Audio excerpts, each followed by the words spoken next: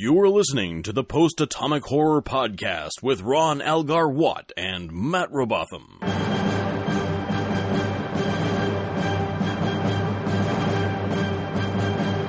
Episode 150, covering Babel and Captive Pursuit.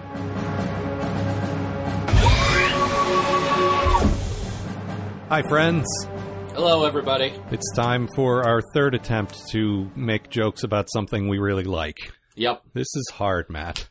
Another episode, another 2 hours of mostly silence as we bask in two really pretty good episodes. The way we do this, and I'm pretty sure I've described this process before, is we watch them separately, we take notes, and then we watch them together. And I can usually tell looking over the notes that it's going to be a tough show when each of us has made maybe 5 notes about each episode. And mine say things like, "You bitch, Kira, I love you. You dick, Quark, I love you." Like, That doesn't really help. This episode, good. Yes. Well, the appearance of the word love shows up like 17 times. Yep. It's hard to do a comedy show. Yeah. We have a new listener who has mentioned that we occasionally are negative, and yes, guilty as charged. Well spotted. But it's so much easier to make comedy when you're finding stuff to complain about than it is to make comedy about something that you marvel over the craftsmanship. Right. It's difficult. So bear with us these first few weeks of DS9 as we sort of reconfigure. Because so far nobody's turned into a lizard or gone to space Africa. Listen, it's not fair. We just came off of Nemesis, and that's a piece of shit. Yeah, that was kind of a piece of shit. And now, I mean, this is season 1. We've done episodes 4 and 5, 5 and 6, something like that. This series has nowhere to go but up. Yeah, right now it's just going to keep getting better. We're at this level where they're just as good as Next Gen, which was running at that point, which would have been season 6, which is hardly fair. How can you hit the ground running so effectively? It's just it's not fair. I already feel like I know these characters. I feel like I like them and they're fun and yeah. Well, I mean, like we've said before, if Marina Sirtis is to be believed, all of the best scripts that they were getting were going to DS9 at this point. And I'd like to discuss that after, when we sort of get into the episodes, to see if these episodes would have worked for Next Gen. I think that's sort of an interesting exercise. But, well, I was reading on...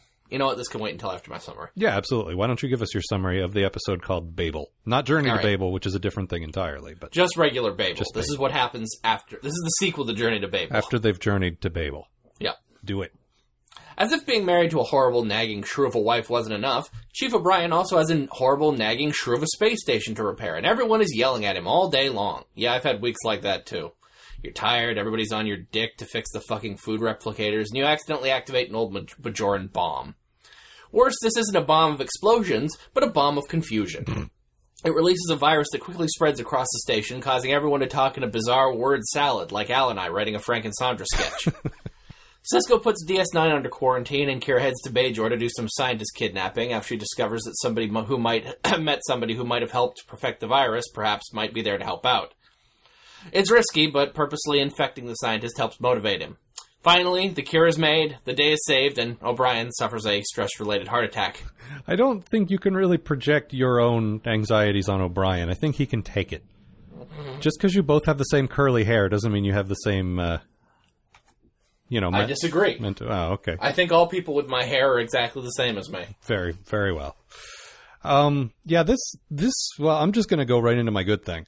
Mm-hmm. This was a bit of a goofy concept on paper. People catch a disease that make them talk funny. Yep. That was originally going to be my bad thing. Was like, this is fucking goofy as shit. But they pull it off. Then I thought about it, and it's like, well, first of all, it's not just people being sick in bed like we've seen a million fucking times. Like, at least this is new. Nor are they turning into things, which is a thing that I'm well on the record as not liking. No one turns into anything except a person who is confused. Right. This gives them a condition called aphasia, which is a real thing. A real scary thing. It's terrifying. It's one of those sort of dementia-related things where certain parts of your brain don't work right, and the language center of your brain can get screwed up, and you get word salad, as Matt said. And like I say, it should have been terrible on paper, but they make it sort of creepy. They give you the actors in particular, there's some great acting from just their sort of terror of this is a thing we take for granted, this being able to communicate with each other. If we can't do this, we got nothing. Yeah. And all of them, down to Jake, pull off they're just saying their nonsense words, but you really get a feeling that this could be a seriously scary thing to live with. Yeah, it's like, is this it? This is me for the rest of my life. Right. And you've mentioned this before. You're going through some stuff with a family member kind of losing their mind, and a lot of us have been through that sort of thing, and it's a legitimately scary thing. So yeah, absolutely. If it's pulled off right, which it is here, it's kind of creepy, and that was the case. No, they walked a fine line here, where like if you don't do this episode right, it's going to be goofy as shit. Yeah, and they really land it. You're just going to remember the people talking in nonsense. Yeah. And granted, we get to the point where Avery Brooks, gets hit with the disease, and he's going, bread. I don't remember the other words that he said, but it's all just the right lobster. Right. Bread. I love that guy. Yep. So fucking weird. I was reading on Memory Alpha. Apparently, when they were writing this one, it was originally going to be like the dialogue was originally going to be just just make some crap up, right? And the writer realized like it's going to be much more scary if you can actually hear sort of the intonations of what they're trying to say. Well, and that's kind of what I was saying about the actors, is when they get hit with it, you hear the fear in their voice, you hear the anger and the frustration, and you can tell what words they're trying to say. Yeah. Like, he actually included what they're supposed to be saying. Oh, nice. Which I think is really cool. That is cool. Yeah. And it sort of sets the cadence of what they're saying, maybe, and yeah, that is very cool. One of the writers, it's never a good sign when we see, written by 4 people, which is what came up when this episode started. Yeah, when the screen is just crowded by writers, that's usually a good sign that this isn't going to be a great episode. But it was, and it might just be because the show was early on, and maybe somebody pitched something to Next Gen, and they switched it over to DS9, and something like that. But one of the writers was Sally Caves, which is a name I recognized. I believe it's a pen name. I don't think her actual name is Sally Caves, but she wrote Hollow Pursuits, which was the first Barkley episode. Yes, and the one where he becomes invisible. Right. What? It's a Hollow Pursuit. Oh, Hollow Pursuits. But that was the college professor of our friend Chris Coleman, Fourth Man, who was on the show some time ago when we did Hollow Pursuits. Yes.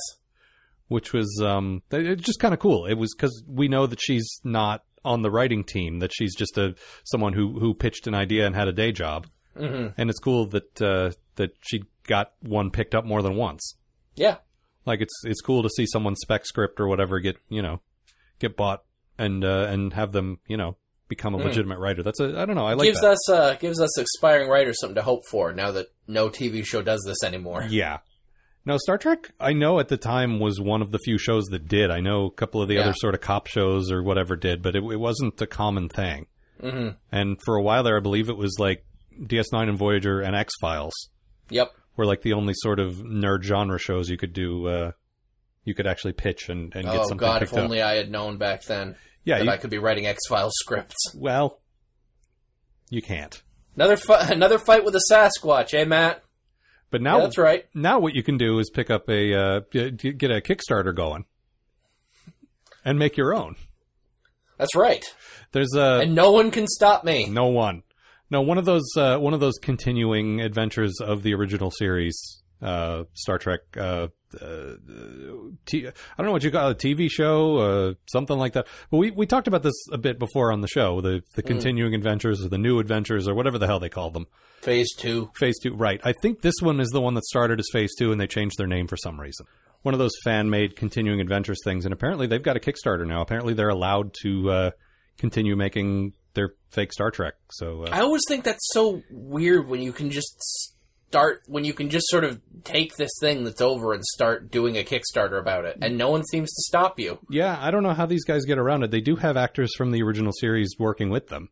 Yeah. But I don't think they have the backing of Paramount. No, and like I don't know, I don't get how that works. No, me neither. But it's interesting. It's something I saw come up this week because the Kickstarter's just started or it's going right now, and something I thought was kind of interesting. And they're not bad. We watched a few of the different episodes some time ago. And I This is remember, way back. This is back in the original series days. right. It might have even been before we started this, when we were so desperate for Star Trek on Sarcastic Voyage that we Oh God, you might be right. that we were watching whatever scraps we could find. Yep. But it's an interesting thing to see. Mm-hmm. It's also not Deep Space Nine, so let's Moving on. let's get back to that. Yeah, it felt like sort of a mid-level next-gen concept. Yeah. It felt like this could have been a next-gen episode, and maybe it was pitched that way. I didn't actually read that far into Memory Alpha to see. Well, apparently they've been kicking around the idea of doing like a Babel type story for like 5 years on TNG, and they finally sort of got around to it here. And I could see if it was written this well, it working well on next-gen as well. Mm-hmm. I could say the word well 10 it's definitely a TNG-looking idea, you know? It is. Weird-ass disease gets on the ship. It is, but I think... Beverly has to run around doing things. Well, and already Julian's a better doctor than Beverly. Sure is. 5 episodes in or whatever it is. Mm-hmm. Just it spends the whole episode figuring it out. Of course, there are times when he's so deep in the technobabble, I can't tell if he's actually been affected by the disease yet, or... Yeah, that could be a bit problematic. Or if he's just spouting off nonsense, you know, like, well, the hippocampus of the phased inverted thing, There's a moment in the next episode where O'Brien's talking about something, and I'm like, did he get that Babel disease back again? Well, maybe that's why they were so good at conveying the nonsense words, because they do the technobabble so frequently. That is true. They're just used to rattling off things that have no meaning. You want to tell me what the first converter does exactly? That's just crap. Don't worry about it. Yeah. Okay. What about you? What was your good thing? I love the balls on Kira, Yes. whose plan to cure the virus is to kidnap a dude who is acting suspicious about it. But she had no proof that he was involved with it, just a theory. Yep. Purposely infect him with the virus. Yep. On the off chance that he could make an antidote. That is the stupidest, ballsiest plan you could possibly have, and it goes off perfectly. Well, I love it. And she says to Cisco, she says, I'm going to go get this guy. And he's like, you can't, we've quarantined the station. You can't go to the planet and infect all of Bajor. Are you nuts? She's like, oh, no, I'm not going to the planet. Okay, then, what, you know, and they just kind of leave it there, like, what is she going to do? Yeah. Well, that's what she's going to do. All right, good luck, I guess. Yeah. You did what? I love you pointed out it's super easy to kidnap people in the future. It sure is. Hi, are you home? Okay. She fucking calls him from the runabout and just like... I just wanted to make sure you were in your office. Yeah, what the fuck? Oh, son of a bitch. Yeah, sorry. I'd like to think that only sort of, you know, highly advanced, like Starfleet equipment can do this, and that she's sort of abusing her power, not that everyone can do this at any time. Yeah. Well, in the future, there's no need. They've evolved beyond the need for kidnappings. I don't think Bajor has. No, probably not. You get a lot of angry people down there still fighting people that aren't even there anymore. A lot of busted shit to blow Cardassians up. Yep. No, I agree. I like Kira's balls there. Yeah, that's really it's just really cool. Yep. And oh, Kira, you're a delight. That was the point of my notes where I said, "Oh, Kira, you bitch, I love you." There is so much of that character stuff that we liked in Next Gen, where the characters sort of already know each other and they're giving each other a hard time, sort of good-natured ribbing.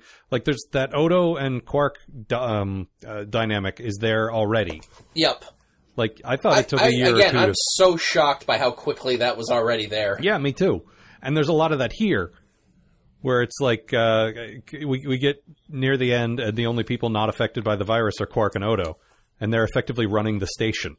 Yep. And there's a lot of really great dialogue between the two of them. I love when Quark's gonna beam Odo over to the ship that's about to explode. Yep.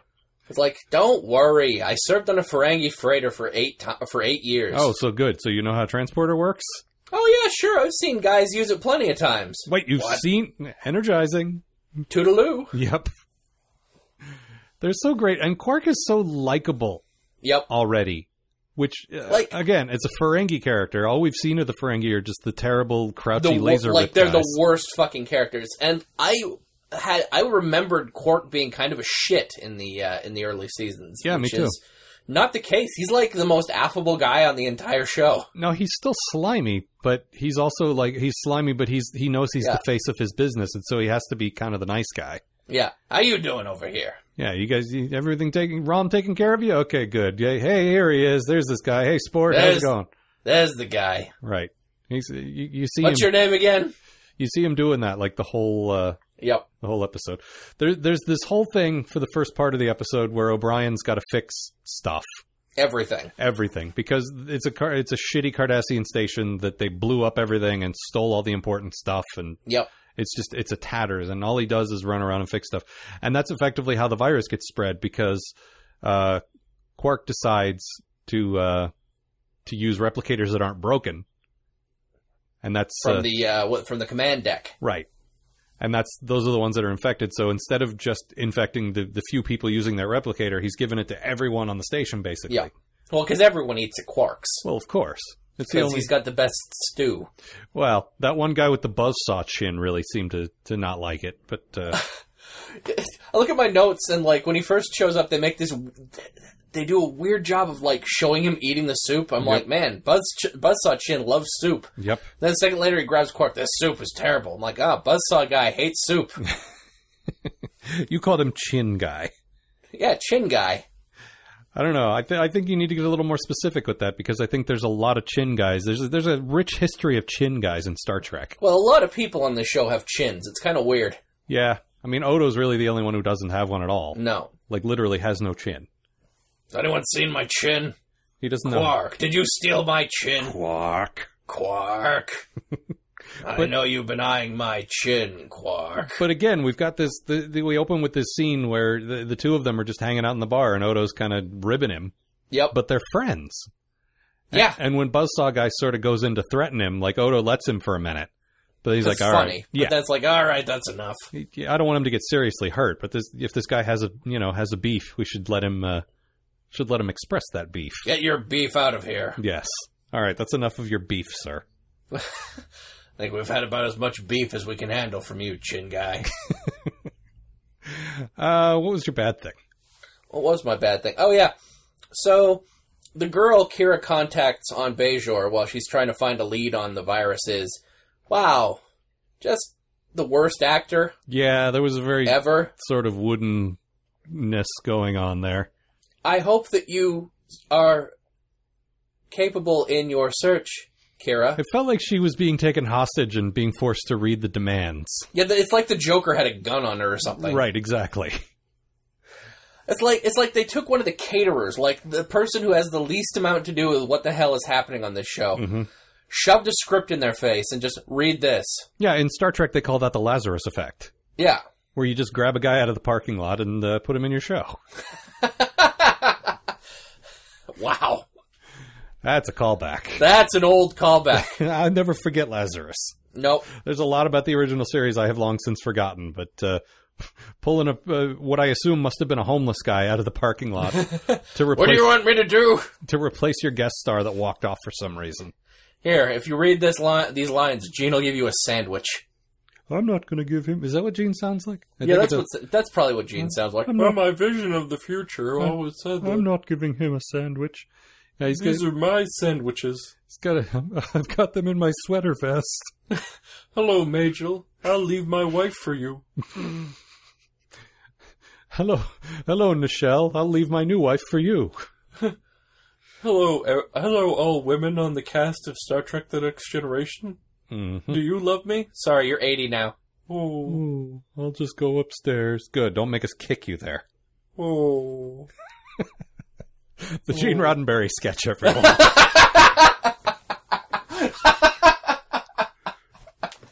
Incidentally, I don't think we've talked about this in the concept in the context of DS9 yet, but this show got launched suspiciously very soon after Gene died. Yeah, it's very clearly does not have his fingerprints on it. No, or his stamp of approval in any way. Yeah.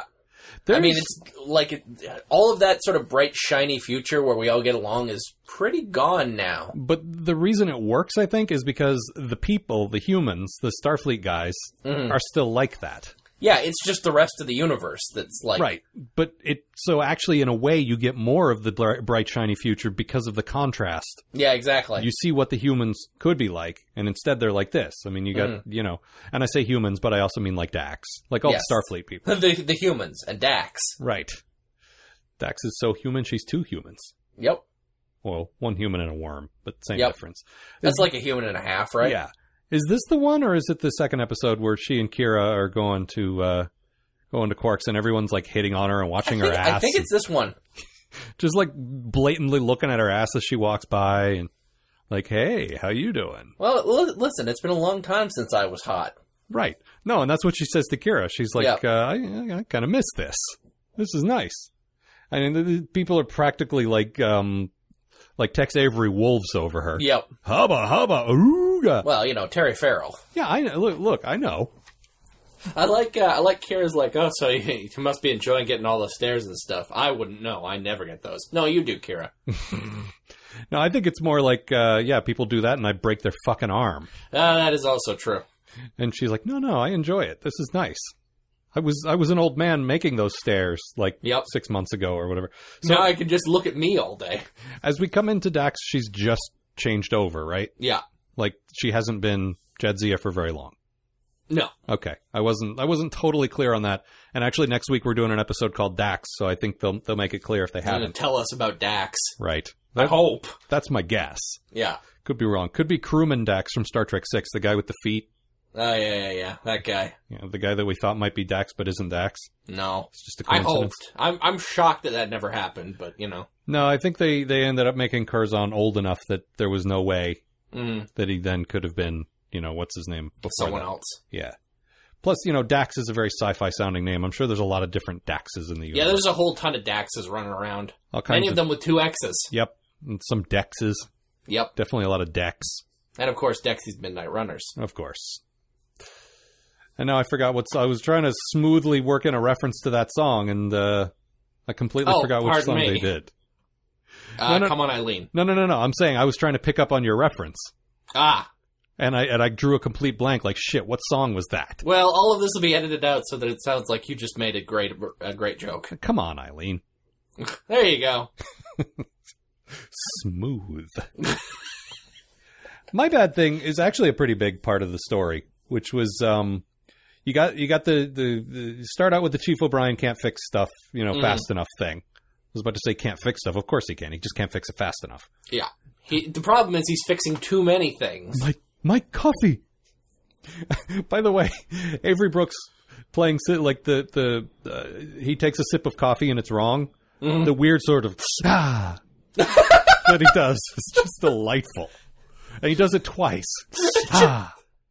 Oh, why would you do this to me? But he does this sort of weird grimacy thing with his mouth, where it's kind of a smile, but kind of It's just delightful. It's like this coffee is bad, but it reminds me how joyful I am to be alive. Oh!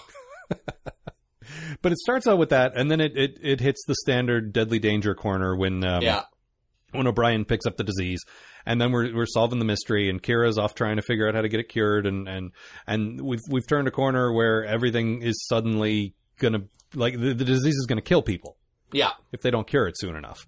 Which, okay, that's good. Escalate the danger. But on top of that, we had this whole subplot of this one freighter captain.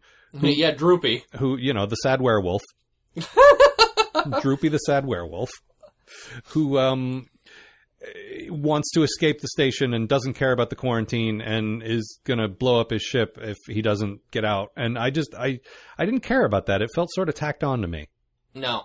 But you disagreed with that. No, I really enjoyed that little action sequence at the end. Like, where Odo's got to pull him out of his burning ship, and they eject the ship and it blows up. And yeah, I thought it was cool. I liked it. I mean, it's clearly there so that we can have a reason for everyone to run around. Well, that's what I'm saying. But, I'm fine with that because I thought it was interesting.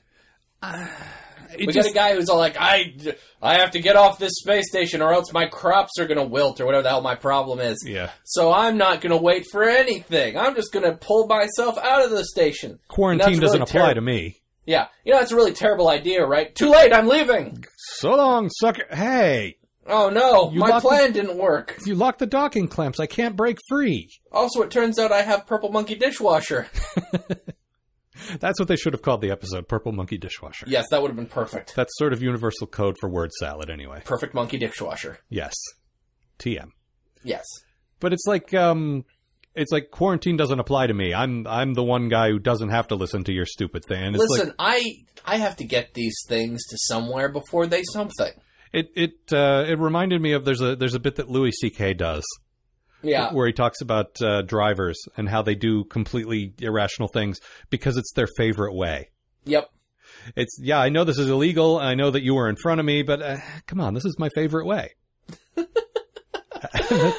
That's just what this guy reminded me of. Yeah, I know there's a disease and I could spread it to the whole galaxy potentially, and maybe it's even in these crops that I've been talking about, but come on, this is my favorite way.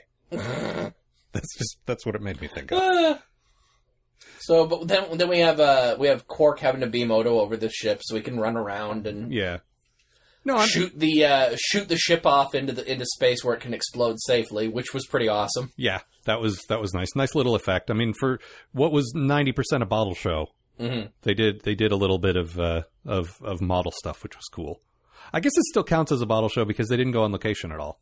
Yeah, I mean, this DS9 must regularly do bottle shows, right? Like, yeah, they rarely go on location because they don't have to. We actually had someone wrote in and asked us. We always talk about bottle shows. They asked us what that is, and they didn't get in soon enough for the last supplemental.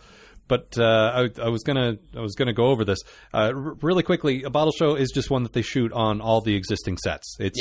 Ship in a bottle is sort of where the expression comes from, and it started on the original series, and apparently they use it on all other TV shows as well. They just call them bottle shows when you don't have to go on location, you don't have to build new sets, you shoot everything on the sort of existing standing sets. Yeah. The nice thing with DS9 is that it's so big already that it's like, even when it is a bottle show, it's not like you can tell. Right. No, and I don't know how much of those sets they have to rebuild because you can't leave, like they could have the Promenade and Quarks and Ops, like all that, but like Corridor number 6, you can't leave that standing the whole time. No. So there's a lot of, I'm sure, rearranging, like, okay, they're walking down this hallway and the airlock is on this side, so we got to move the prop over here. Mm-hmm. But I'm sure it's still contained enough that they save a lot of money. And it must have been a lot cheaper to make this show because they weren't going to planets every week. Yeah. I would think. But that's why they had all that budget to spend on alien makeup. Oh, God, the aliens on this show look so great. There's so few aliens that show up. I'm like, ugh, what is that? Nice nose crinkle. I mean, you got the Bajorans. And the thing is, if your main alien race that you're going to keep visiting the planet and guys are going to keep showing up, you're going to have to keep that simple. Mm-hmm. And so I'm fine with that. But as far as all your guys hanging out at Quarks and all your merchants coming in and out and so forth, it's nice to see, a wide variety of weird-looking aliens. So that's cool. It is cool. What else? That's pretty much all I got. Let's see, I did mine. Let's have a look at our very brief notes here. Yeah. There's a lot I love, we got, when Quark starts getting busy again because the food replicators have started working. Right. It's like, oh, my brother Rom finally fixed them. Yeah, and later on, Odo's like, I saw the hole in your theory, Quark. Rom's an idiot. That was pretty great. We don't. That's funny for those of us who know Rom. Yes. You guys who are watching the show for the first time don't exactly know who that is yet. It was Nog, the Ferengi kid's dad. Yep. That's pretty much all you know him as yet. But trust me, Odo's not wrong. Yeah, your kids are gonna love it. Yeah. Brother. That's all. That's pretty much all. Yeah, and we end on a bit of a wacky comedic note where Sisko tries his coffee and does that thing again. And O'Brien. I almost died this morning. Could you maybe give me 5 fucking minutes off?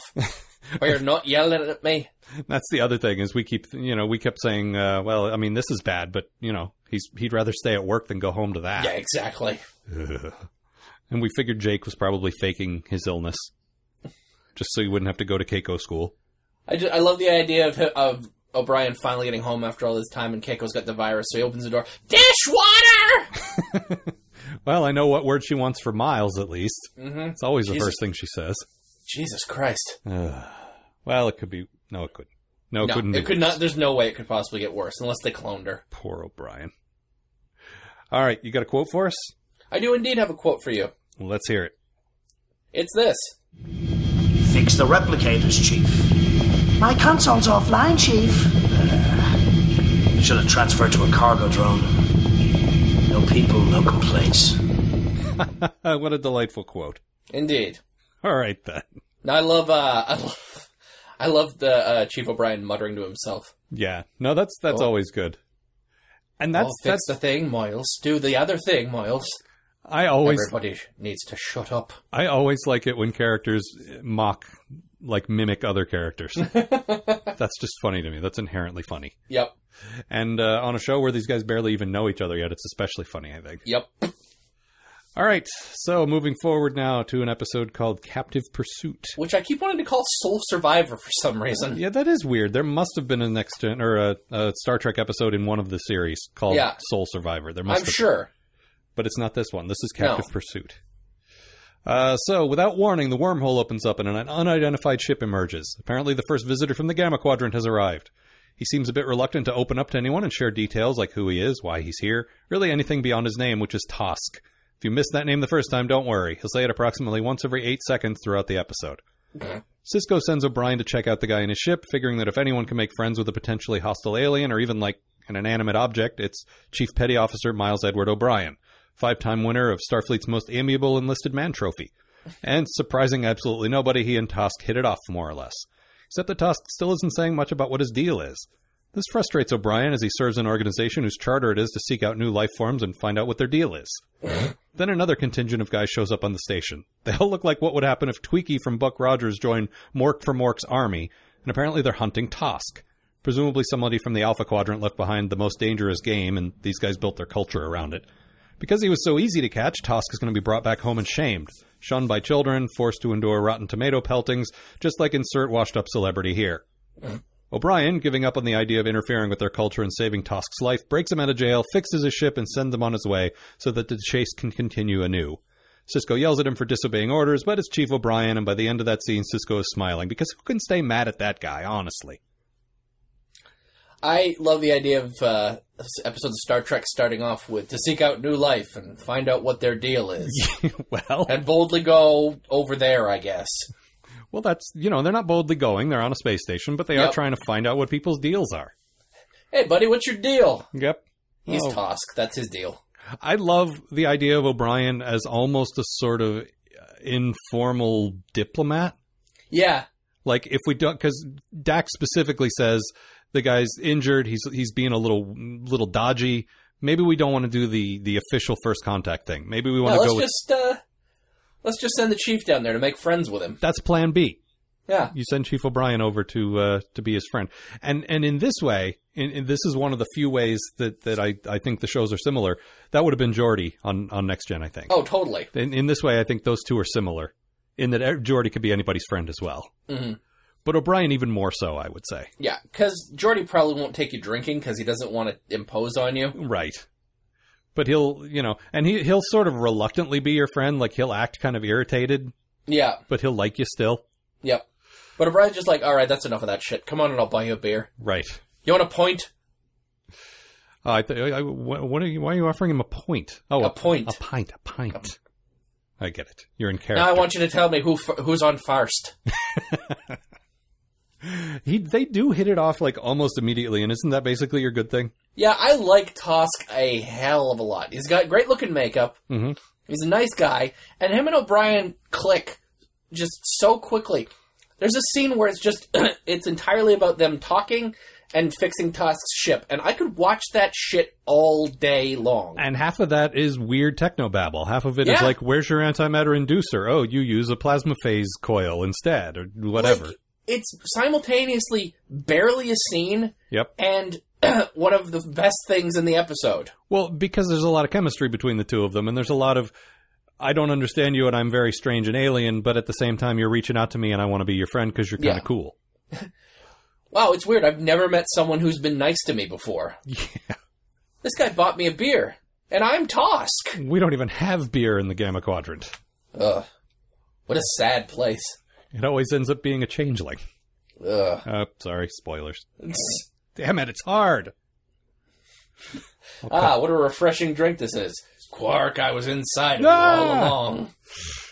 Hello, Odo. Okay. Gonna cut this. Hello, dum-dum. She does sound like that, kind of.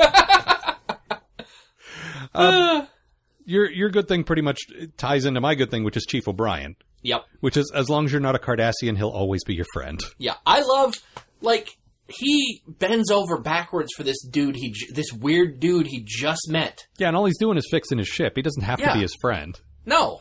He just needs In to fact, fix he his was ship. ordered, he's basically ordered to be his friend at first. Well, he's ordered to go, come on, this guy's charm will disarm him and put him at ease. Yeah. And then once they hit it off, Sisko's like, well, keep talking to him. Find out You what his guys- deal is. You guys seem to be doing all right for yourselves. Right.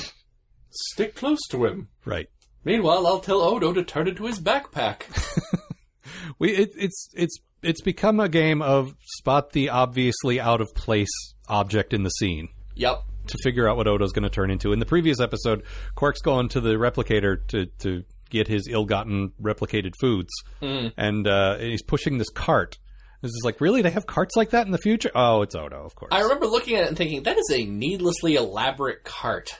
I was thinking, this show does a good job of not futuring up every tiny little thing. Yeah. There's a lot more normal stuff on this show, which I like. There is, but this cart had these weird little bumps all over it. I'm like, is that a Cardassian cart? Yeah, it could be. It's got Is that spikes what on the it. deal is? Could be. Was there a most menacing cart they could develop? Well, they do like putting spikes on things. And that's like, oh, it's Odo. Yeah. Who apparently doesn't know how to make an ear, but can make a perfectly functioning wheel. No, Quark said that the wheel stuck. Who can make a partly functioning wheel. Right. So he's got a little bit of trouble with wheels as well. It's like, all right, I got to make it so that I turn, but this part doesn't turn. I gotta... Maybe I'll just have tank treads. I gotta wonder, and I'm not gonna... This isn't one of those... It's like holodeck logic, where I don't want to overthink it because it ruins the show. Uh-huh. But I kind of wonder what the limitations are on Odo's changing. Like, he can obviously change into simple machines, like a wheel. Mm-hmm. But can he change into complex things with moving parts? Can he, what? That's interesting. Because that was the whole deal in Terminator 2, right? Right. Where the guy, he could turn into shapes, but he couldn't turn into anything with moving parts. Right, like he couldn't turn into a gun, but he could turn into a blade and stab somebody. Yeah. Which, that's interesting. Yeah, I wonder what Odo's limitations are, because, a wheel might not fit the scientific definition of a machine, but it's still something that has to, like you say, it has to operate. It has to move. It has to have a thing that stays still while another part of it moves. And there's 4 of them. Yeah, I like the idea that what he did was he turned his feet and he made wheels, but they all have tiny little feet on them so they can just walk. Ugh. Right? That's unsettling. and if Quark goes down to look, what the hell's wrong with this thing? He just pulls him back in. It's like, yep, they were wheels the whole time. Certainly not covered in tiny feet. So in this episode, he's the backpack. Does the backpack contain objects? See, that's what I'm saying. That's a really good question. Yeah. Or could it? Or if he opens it, it looks like there's objects in there, but if you really examine them, the objects are stuck to the inside of the backpack. And they've got little feet on them. Yes, and they've got little feet on them. That's Odo's signature. Everything he does has little feet. I did a really good job of creeping myself out. Yeah, I was going to say, turn that back around on you. Gross me out with it, and I gross you out right back. Tiny feet. This was a surprise. Now you got me thinking of Princess Tiny Feet. Now I've completely lost my train of thought. Thanks for that. Oh, Princess Tiny Feet. Oh, look at them. They're like little niblets. Like corn. Maize. So, yep, completely gone. Yeah. Completely gone. So, this is easily my favorite episode so far. Really? Yeah, I love this one from beginning to end. I had such a hard time finding a bad thing for this one. It felt very Star Trek. It's a very Star Trek episode. You got the whole Prime Directive. We can't really interfere with this culture, even though we disagree with their thing. Which Next Gen did a fair amount. The episode, like, it clips along really well. Yep. Like, just when you think you sort of know what's happening, they introduce a new thing, like the evil aliens show up, and, like... But it's legitimately funny. Yeah, there's a lot of good character moments in it. But the nice thing is they do that thing that Next Gen did when they were firing all cylinders, which is they don't... The bad guys aren't evil. They've got their own legitimate... Yeah, totally. Like, cultural standpoint, and we're just at odds with them, which I like. Yeah. I like when Star Trek does that well. It does it really well, which is, it makes you realize there are other cultures that see things differently, and that doesn't make them bad, they're just different. Yeah, like, even, like, Tosk doesn't hate the guys that are trying to kill him. Like, no, that's just part of their thing. This is what they do, you know? My role is to run, and their role is to chase. Yeah. That's what he does. It's really cool. Yeah, it is. And it's, as an idea, it's sort of cliched, but not to the point, you know, not to the point where it's like we've seen 100 episodes like this before, because we haven't. Mm. Like, I'm sure, it feels like we must have done this story at some point in the original series or in Next Gen, but I can't Well, I'm watching it, I'm like, oh, Predator, all right.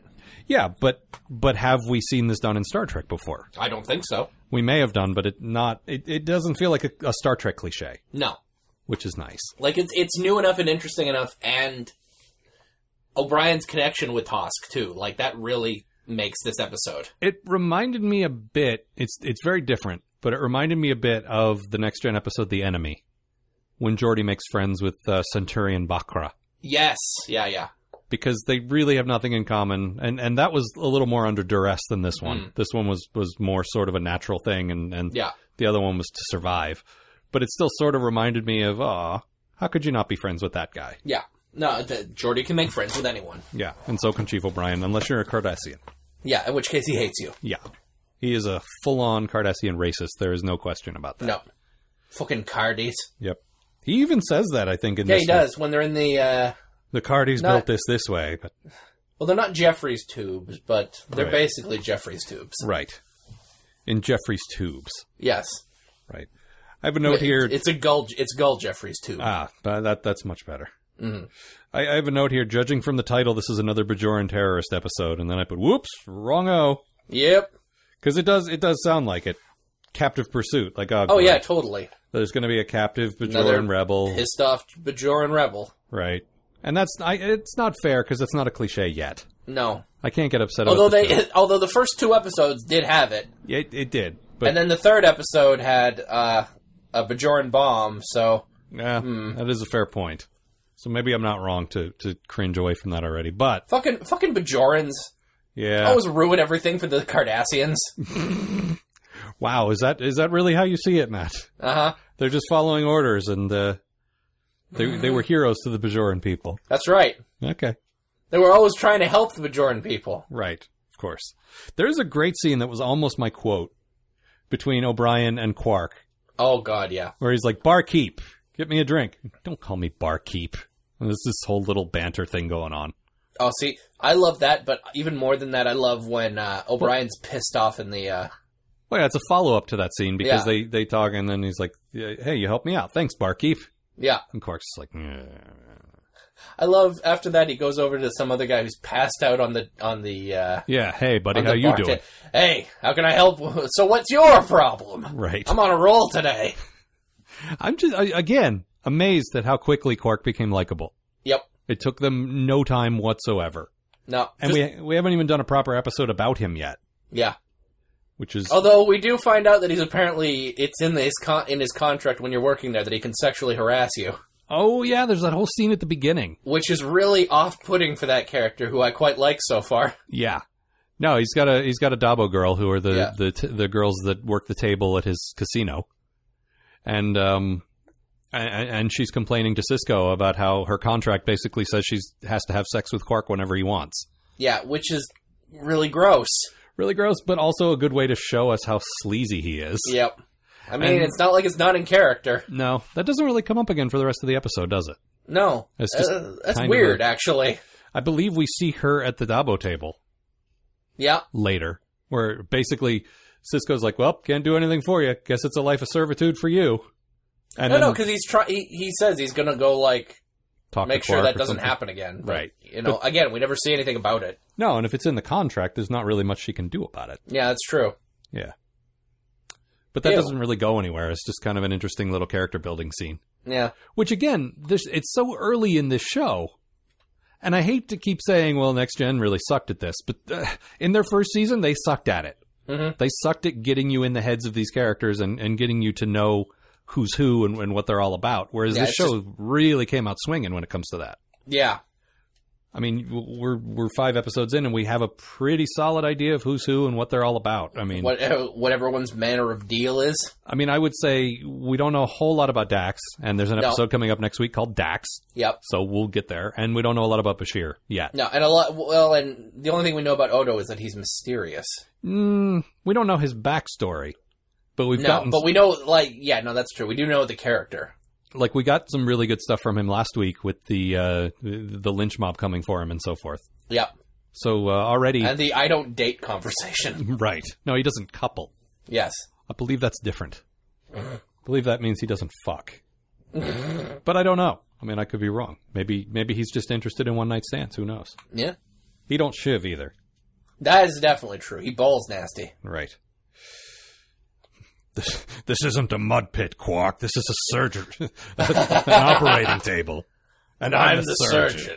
Actually, now I'm the surgeon. Hang on. I could totally see him saying some of that really heavy, Frank Miller dialogue. The rain falls on my chest like a baptism. This would be a good death. Good enough. Absolutely see him doing that. Little Nancy, she grew up. She filled out. So my bad thing. Yes, tell me your bad thing. Okay, so the dudes show up hunting Tosk. Yep. And I mentioned this in my summary already. Yeah, these are... They really, on the heads look like, I don't know, Matt, you I guess didn't see this because it was briefly on in the 80s. Like, it aired when you were born. Yeah. So you probably missed it. The terrible Buck Rogers TV show. Mm-hmm. But there was a little robot named Tweaky. And all he would ever say is, beady, beady, beady. Oh, it was just awful. But anyway, their heads look exactly like that thing's head. I'll see, the first thing I thought was Cylons. Yeah, there's a bit of an old school Battlestar Galactica vibe there as well. Mm. But, those things ended up being kind of cool in the relaunch, so we can't give them credit for that. Well, no. This was just like, wow. This Tosk, they put so much work into him looking like this really cool lizardy guy. And then the guys that come after him, just like, wow. Yeah, it's just... You know what? So just throw some crap together. It'll be fine. Yeah. We got these... Give them some nice wool mittens. We got these red Jim Jams. Like, I think they were like feety pajamas. That's what they look like. They were very wool. Very woolen. Yep. And they look kind of snug. Honestly, they looked very, like, 60s Trek. Yeah. Yeah, they did. There's a real, like, cheap-ass Romulan armor vibe to them. I could see that, except I like the design of the Romulan stuff, even though they didn't pull it off as well as they might have. But you and the transporter effect, you had mentioned you kind of liked it. It looked very like sort of 80s, we don't have any good effects, let's see what we can do. It's the weirdest transporter effect I've ever seen. And we've seen a lot of transporter effects at this point. Yeah. It's like this weird sort of square sort of appears out of nowhere. But it draws, like, a line, there's a line, and then it draws out into a box. Right. And then the box looks like it's like a broken VCR. Yep, and then it folds up or something, and there's a dude there. It looks like one of those in-studio effects you would do on, like, a show in the 80s, where, like, we can't send this off to do effects, so we, just do some cheap in-camera thing or whatever, I don't know. Mm. Just, wow, looked real bad. It's but really weird, but I love it. How come? I think because it looks so, like... it's unique, Like, it looks so weird and shitty. I would say they did a better job of making Tosk alien. Oh, yeah, totally. Properly, like, I don't understand, we have a culture gap, we're not quite connecting here. Yeah. Than they had for most of either previous series ever. Mm-hmm. Like, I never felt like Star Trek does a good job in any of the series of showing aliens being just hard to comprehend. Like a truly alien culture. Right. Like, we don't just immediately... And he does immediately hit it off with O'Brien, but they never really they don't really get each other. No. Even at the end, where O'Brien's like, okay, you gotta keep running. That's the only way to keep this thing going. Yeah. that's really all he gets. He doesn't really want him to do that because he doesn't really approve of his culture. He doesn't get it. Yeah. And I like that. I like that aliens from the other side of the galaxy are alien. They're weird. Mm-hmm. And I, you know, like I say, the alien design on him was particularly good. But those costumes are a little goofy, but that transporter effect kind of adds to the rest of that, I suppose, where it's just different. They're from the cheap 80s VHS section of the Gamma Quadrant. Right. And that's why Tosk escaped, because he's too cool looking for them. Yes. Obviously. Did you manage to come up with a bad thing? Because you I really didn't like this come episode. up with a bad thing. I had a hell of a hard time finding it. Okay. And actually, as we were talking, I was like, I should have gone with Quark's sexual harassment. Oh, yeah. But except that wasn't really bad. I mean, in the story, yeah, it was kind of interesting. It's just like, oh, no, but it like works. that guy. I just don't like that as his character. But it's not bad writing. No. Okay. But I had to go with when Tosk has the ability to become invisible because he's prey, right? And that's a good thing you should have when you're being biologically hunted. Sure. The problem is, whenever he wants to use his invisibility powers, he has to make this weird sort of half crouch pose. Yeah, like a season 1 Ferengi. Yeah. It's like, wow, really? That's and he has to just stay in that pose. Yep. Because there's a scene where one of the hunters is using his red beam to find him. Red vision, of course. Yes. And he's just crouched in the corner like the opening credits of the Batman 66 movie. As a spotlight sort of trains over him. Well, you know, Matt, some days you can't get rid of a Tosk. That's true. Oh, boy. Anything else? But I mean, that's really the best I could do. I loved this episode. I thought it was great. Yeah, it was. I mean, I didn't love it quite as much as you. I'd probably give it an 8. But yeah, no, definitely. But it was, you know, particularly, again, and I'm grading on a curve with this being season 1. Mm-hmm. For being the 5th episode of a show that just started, yeah, it's pretty fucking solid. Yeah, absolutely. All right, you got anything else? Let's just take a quick look at my notes here, which there are about 5 of.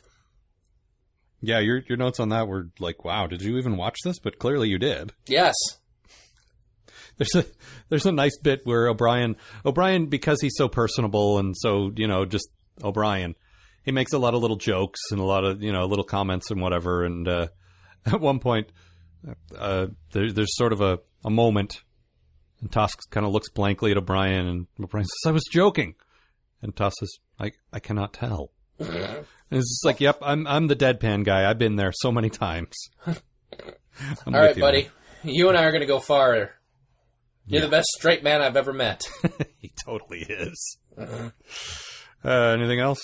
No, I think we're it. I think that's it. Okay. Want to give us your quote? My quote indicates that here in week 5, this is all that Sisko knows about O'Brien, apart from he's the guy who fixes my coffee.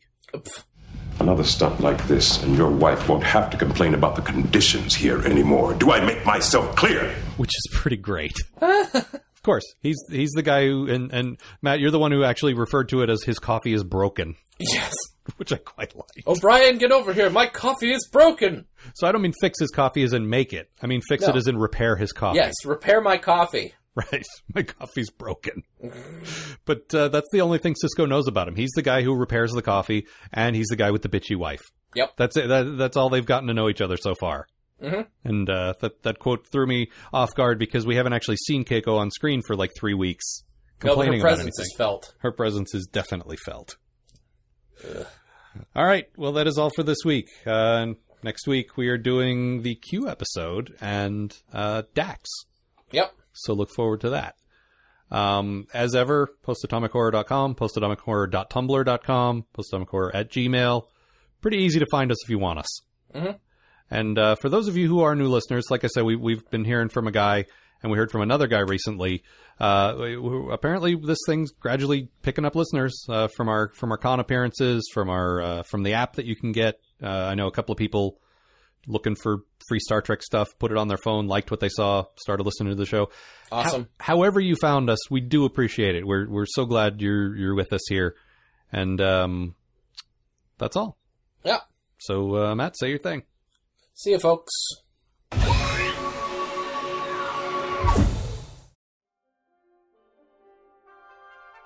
The Post-Atomic Horror Podcast is a co-production of Ron Algar Watt and Matt Robotham. Copyright 2013. Please don't sue us. We're just doing this for fun.